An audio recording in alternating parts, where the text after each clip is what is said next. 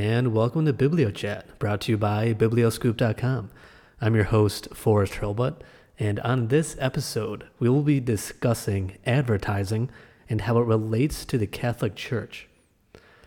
And in order to discuss this question, I have a very special guest with me, Taylor Weeks. Taylor, how are you? I'm doing well, Forrest. Thank you for having me.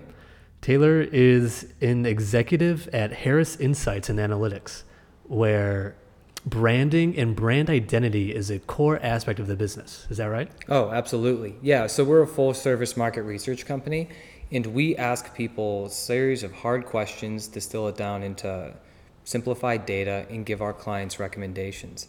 It's all about branding. It's all about better understanding your customers and what sort of message you're putting out into the world. Nice. Okay. So who are the top brand companies that really have a good grasp on how to build an image?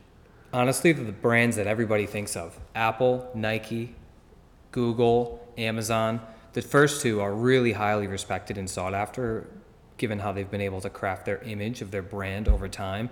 The other two are a little bit more problematic, and they have encountered some issues as of late. But really, the brands that have stood the test of time, that have crafted their brand image and been able to iterate over time, such as Apple and Nike. Those are the two that really come to mind when I think of brand image and navigating that world successfully. Right. Okay. So eventually we're going to link this to the Catholic Church, specifically the Catholic Church in the 16th century. Mm-hmm. And so one of my core questions is, how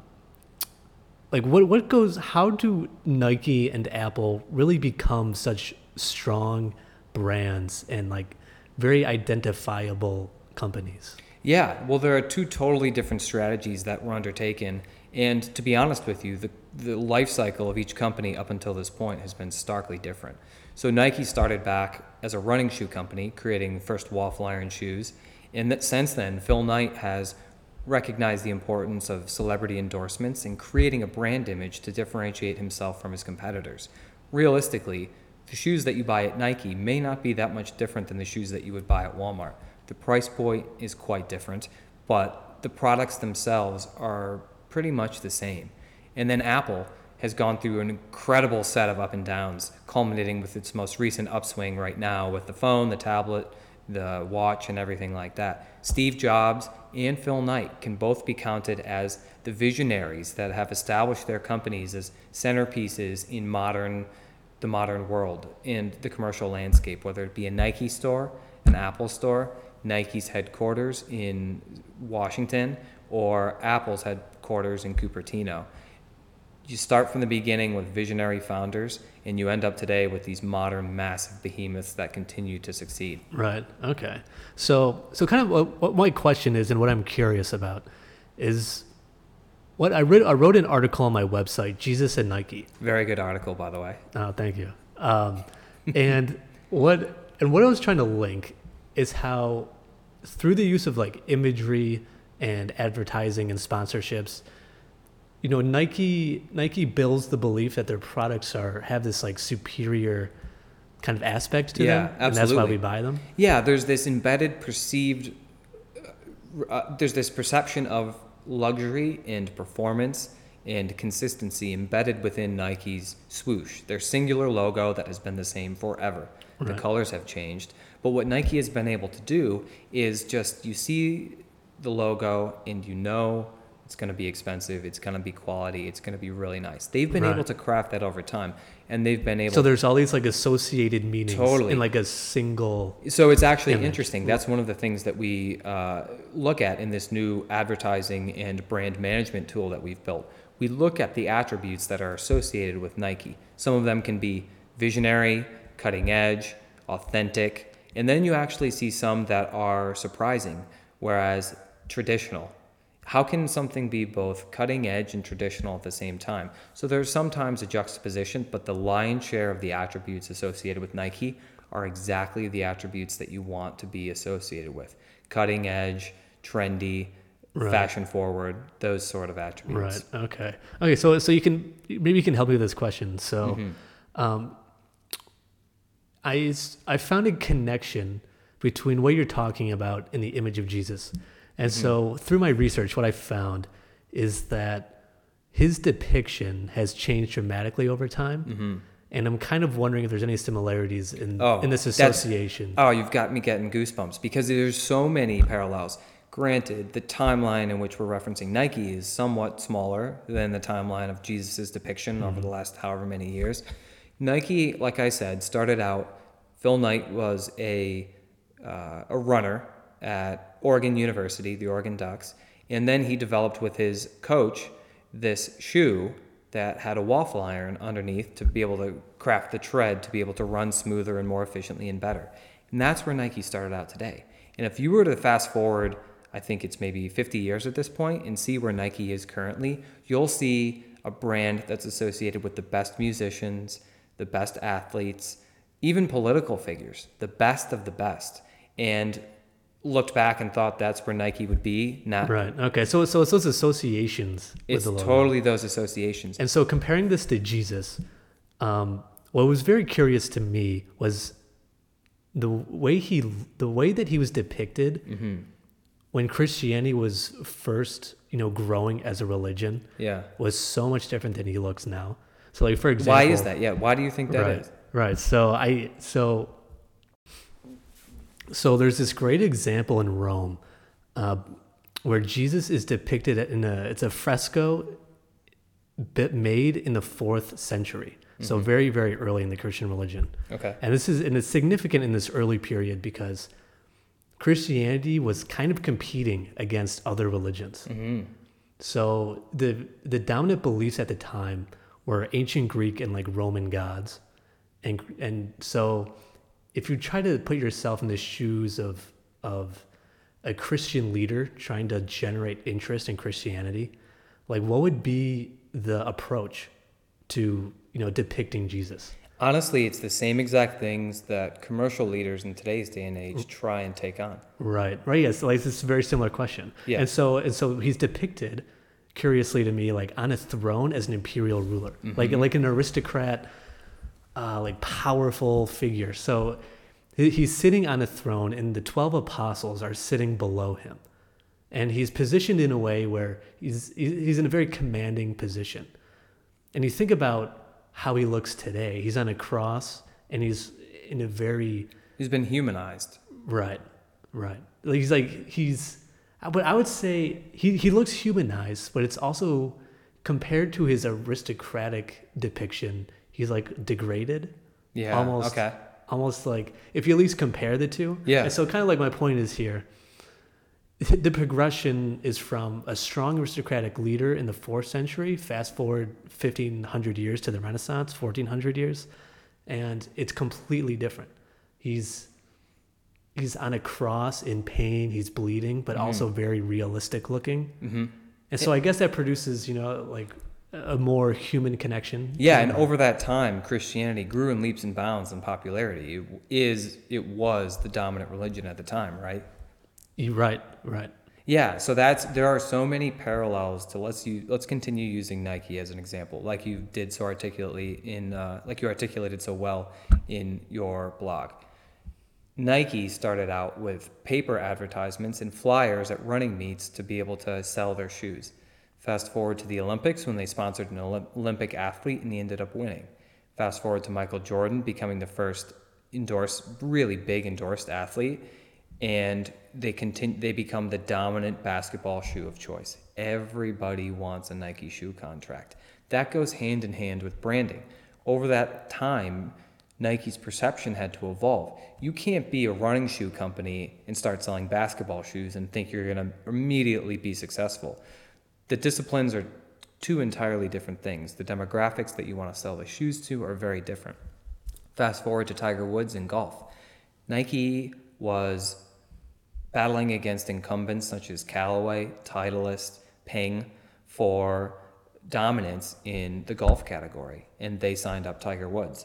Now, they've since exited building clubs, but their clothes are ubiquitous with golf. Everybody wants a cool new Nike golf shirt. Right. And sponsorships were a method by which they could evolve. Now, they've also evolved in terms of how they think about their advertising.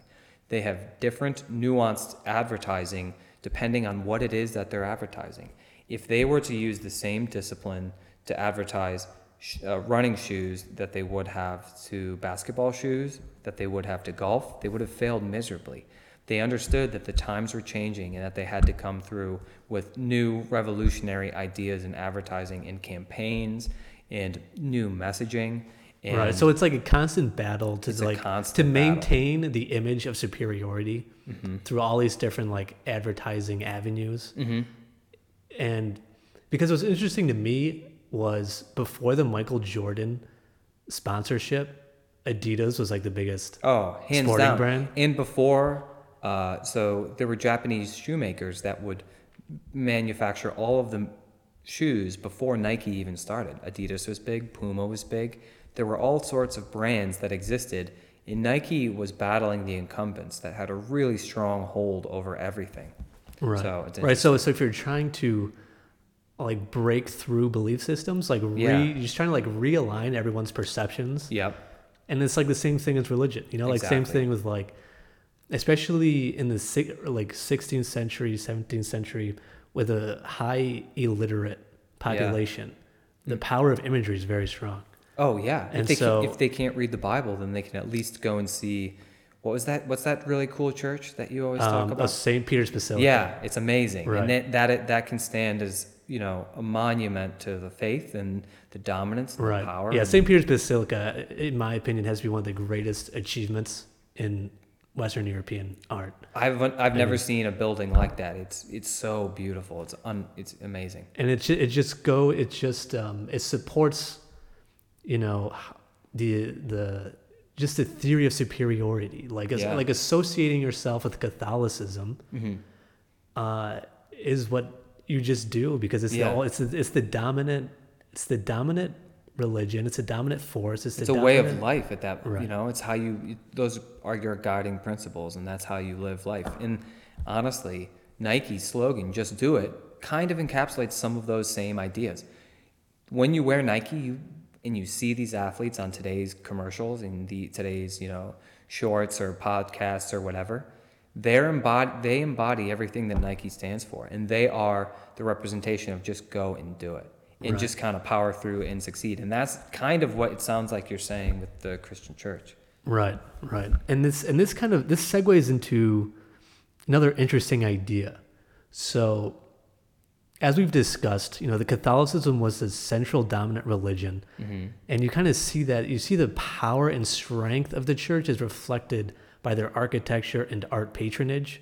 Like in order to finance a church of the magnitude of St. Peter's Basilica, you have to be the size of a corporation. Oh yeah, Kind of at the that Catholic Church was probably one of the biggest corporations at the time, although it's Right. not thought of that. Right. But- And so I'm kind of curious what you think about this idea. So in the 16th century was the Protestant Reformation.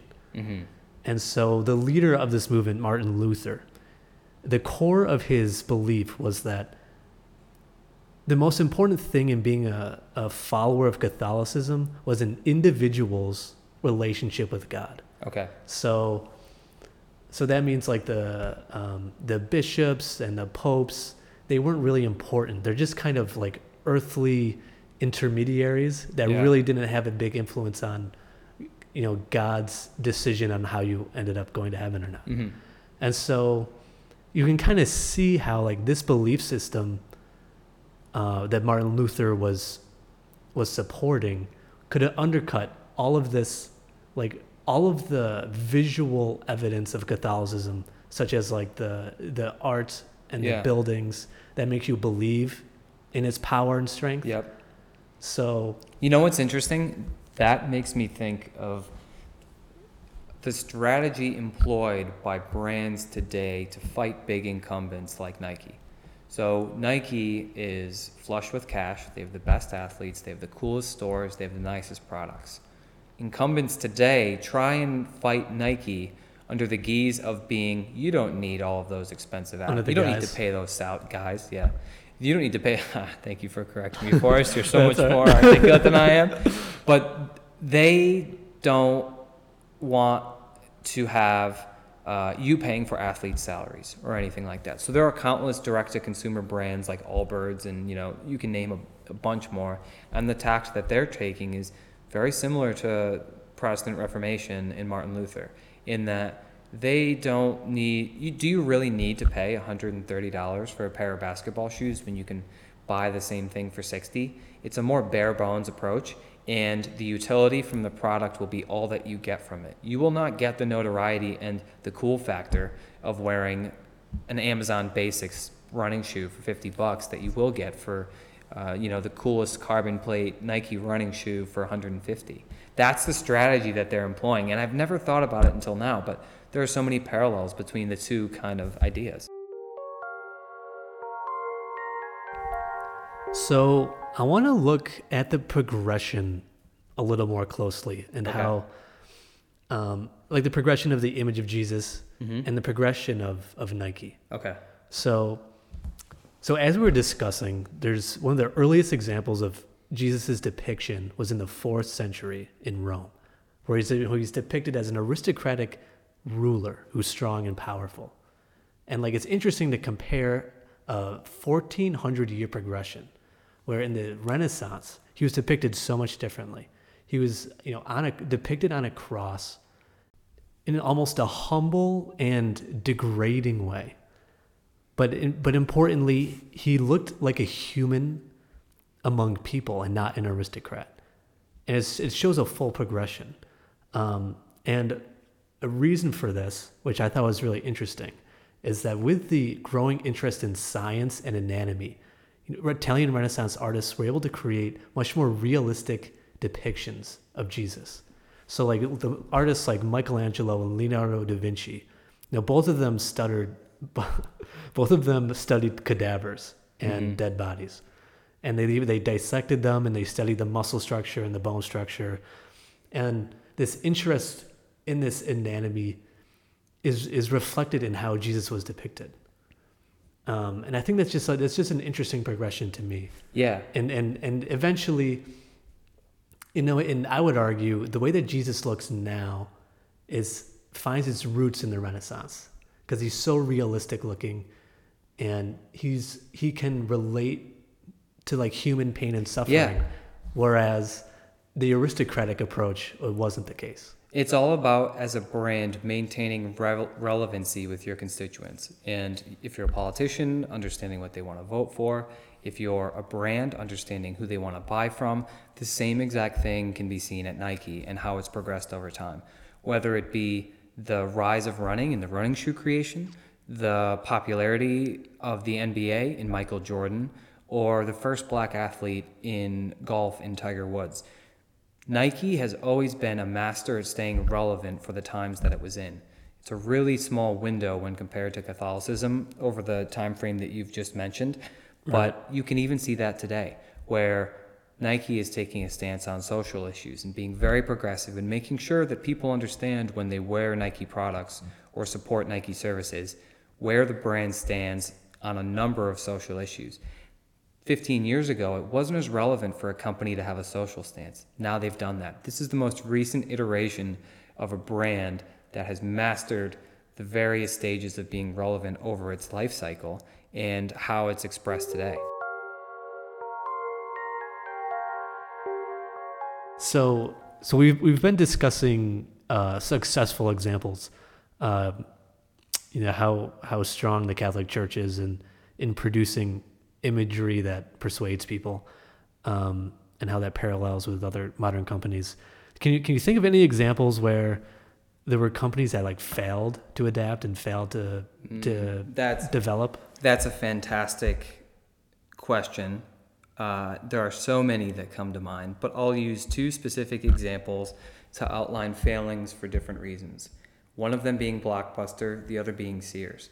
So Blockbuster was relevant until they were not. And they were disrupted by Netflix and streaming services, the internet, all of those various kind of 21st century ideas.